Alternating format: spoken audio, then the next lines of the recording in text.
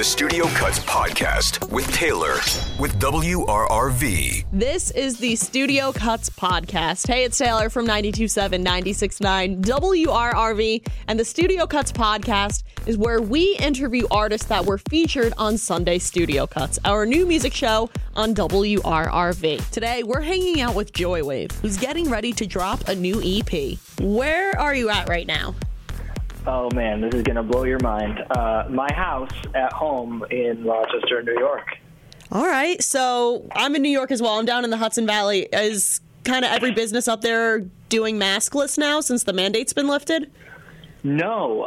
Anywhere that I've been is still doing masks. Yeah, even like buildings. I was in a building today that has like a kind of an office building, and they still have their mask mandate. So, yeah. How about down there? It's kind of so-so. Like, businesses say they're not enforcing masks, but then some of them still have signs up that say they are. So it's kind of a mixed message, and it's awful. Yeah, I figure like if you just keep your mask on a little bit longer, it'll sort itself out. And I don't think you're going to offend anyone by choosing to wear the mask, right? Like, you're probably in for a more uncomfortable conversation erring in the other direction. Yeah, absolutely. What made you decide to stay in Rochester instead of moving to a bigger city like New York or LA?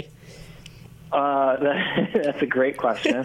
Born and raised here. Our families are all here. It's also really affordable, and when you're gone like 200 days a year, I mean, paying rent in New York and LA, also like a rehearsal space. I mean, there's so much you got to worry about. So it's definitely an economic thing, but also just like it's one of our favorite cities in general. Like, just the more you travel too. Like, I remember growing up and thinking like, oh man, like, you know, Rochester, like, I can't wait to, like, the vibe growing up is like, can't wait to get out of here kind of. And then once we did, you know, we'd be in whatever city and look around and be like, you know, do we have this better at home? And we'd be like, yeah, I think so. And people are nice to you now here, you know, like go to the grocery store and people just say, hey, cool music. And I'm like, oh, thanks for being nice to me today. It's a good vibe. I have to admit, I went to college at SUNY Brockport, so I'm pretty familiar with the Rochester area. Well, then you and I are familiar with the same Rochester area because I also went to SUNY Brockport. Oh, snap. I didn't know that. Yeah. When did you graduate? I graduated in 2016. Whoa. Okay. So we were not there at the same time. I went a long time before you. I bet you graduated with some type of degree in communications or radio or something. You are right? Correct. See, mine is history and economics, and I graduated right into the smack of the Great Recession. Ooh. And there were no jobs available, and I was working retail at the time. And so I just kind of put my head down and said, I'm going to write some songs about this. Now I have a very Rochester question for you. What do you get on your garbage plate? Oh, the standard for sure. But I'm tragically lactose intolerant. So two hamburgers, mac salad, home fries or French fries, depending on the place that I'm at, meat, hot sauce, mustard, and onions, depending on if my girlfriend wants to deal with my breath smelling like that all night or not. Do you go to Nick Tahoe's? Do you go to Dogtown? Do you go somewhere else? Dogtown for sure. It's a great place. They're also really good to their employees. Like, one of our guitar techs used to work there for years and years and years, and it's definitely a good little business. Great to hear that. Makes me love it even more when I hear they treat their people well. Yes. I think they have like, this could be incorrect, but I think they have like a 401k program, which is like insane for, like a fast food restaurant to offer. Joywave released their album Possession on March 13th of last year, which is pretty much when the world shut down. What was this day like for you? Hard to not feel personally attacked by the universe, but I moved past it pretty quickly, and I realized that for a lot of people the past year, a lot more went wrong for them than their album coming out on the wrong day. So we were in Europe in February, and I flew back to the U.S. on March 1st. And that was kind of the point where, I think the man who used to be the president at the time, who shall remain nameless, was on TV saying, don't worry about it. We're checking temperatures at the border and stuff. And I flew from Berlin to Newark on March 1st. I show up, and the border guard says, he asked me one question. He said, "Have you been to Wuhan?" And I said, "No." And I'm waiting for the next question. He's just like, what are you worried about? I already asked you. You said, "No, come on in." No temperature check, no anything. And at this point, I don't know that Italy still exists.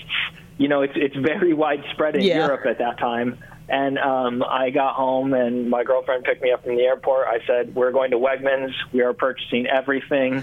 I remember getting all of the cat food available that is the one that our cat likes. And she said, "How long do you think this is going to last?" And I have 12 packs of wet, or not packs, 12 things of wet food in the car. And I'm like, this is not going to be nearly enough cat food. And of course, we've ordered it online 12 times since. But it's crazy. It was not a good time to release a record. And you guys ultimately decided to cancel the tour that was going to support Possession instead of postponing it. Why did you decide that? I think at a certain point it was decided for us, but it also became an unethical thing where it was these people should be getting interest on their money, and not that when a band is booking a tour that the band is holding like the promoters are and the venues are, but still, for a lot of people having the tough year that it was can't just hang on to everybody's cash for 18 months. So it was refunded, and hopefully we'll have something on the books for next year. Having this time off from touring kind of left you able to take a breath, which led you guys to release the song After Coffee. Can you tell us about the story behind it? Sure.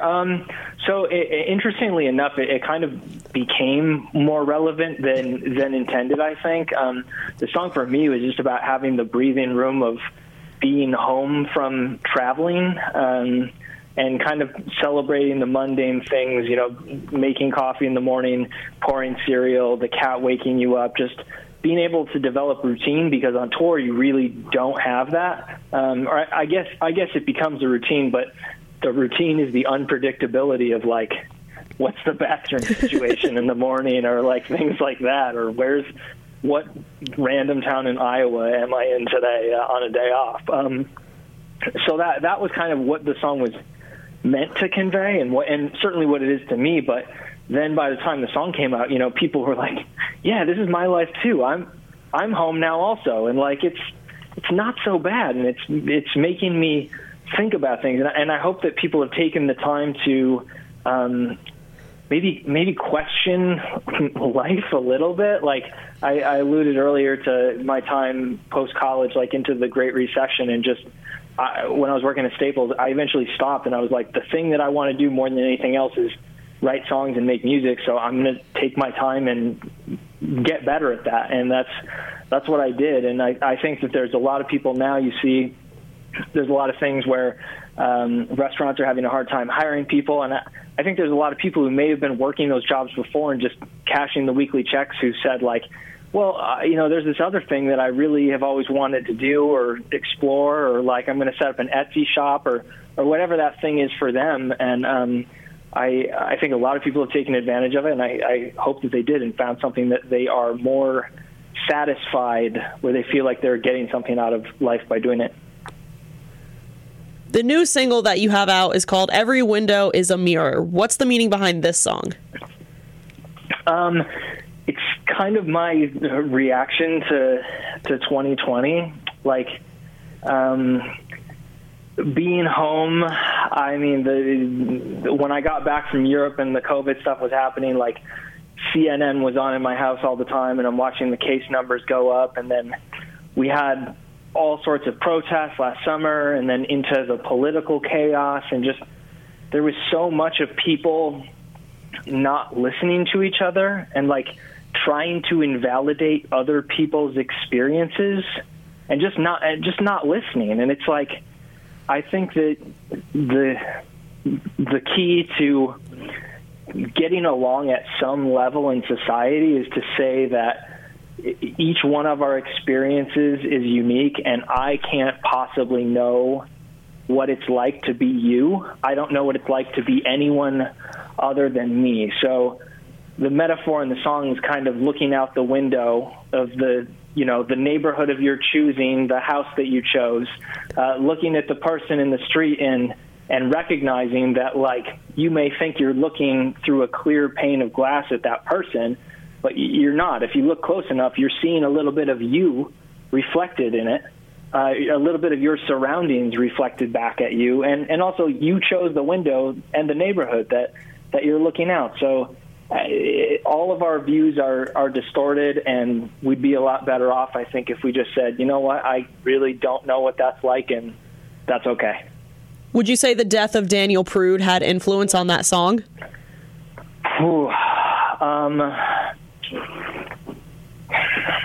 Yes, but I don't want to say that it's about that, because it's not. It's like one event that obviously was very close to home and was very much on our minds and hearts here. But it was everything of people not listening and being cruel and just lacking any type of empathy. You guys also have an upcoming EP with the same name, Every Window is a Mirror. What can we expect from that? The two aforementioned songs and two additional songs. We spent the past year working on a new record, which is called Cleanse. The EP is really just 4 songs from that new record that are arriving early. It's just kind of how things have been decided to be rolled out, and the full record is 10 songs and will be out early next year. Ooh, that's exciting. Mm-hmm. What was it like filming the video for the single? It was very difficult because they had to melt my face off. Very painful. I've had reconstructive surgery, and I'm all better. No, they melted a wax dummy of my head in L.A., which I was alarmed at what it looked like. It was like a real doll version of me. I was not excited that it existed. There's a picture of it on our Instagram account. But then they shot my face here in Rochester at RIT, which is an amazing technical school that we have here with an amazing like photo and video program. And they basically made it like a deep fake. So they stuck my face onto the sex robot version of me and kind of combined the melting of the wax with my face digitally. You mentioned that you're hoping to get a tour together. Are you guys part of any festivals coming up this year? Yes, we're playing Riot Fest. We're playing Bottle Rock in Napa Valley. We are playing, I don't know. They keep popping up on the calendar, and I'm trying to take it one day at a time right now. We still haven't gotten together to start rehearsing, so hopefully we'll do that soon. All right, my last question for you. If someone were to come to Rochester, what's the one thing they need to do? They need to go to Dogtown, and they need to get a garbage plate with 2 hamburgers, mac salad, French fries, meat sauce, mustard, and if your girlfriend lets you, onions. I've never identified with an answer so much in my life before. Well, thank you so much for hanging out with me and the Studio Cuts podcast. Awesome. Thank you for having me. Make sure to check out Every Window is a Mirror and watch out for Joywave's new EP. And don't forget to catch Sunday Studio Cuts, a new music show featuring all of the up-and-coming alternative music hosted by me every Sunday at 10 p.m. on 92.7, 96.9 WRRV. Join us next week as we interview another up-and-coming alternative artist on the Studio Cuts podcast.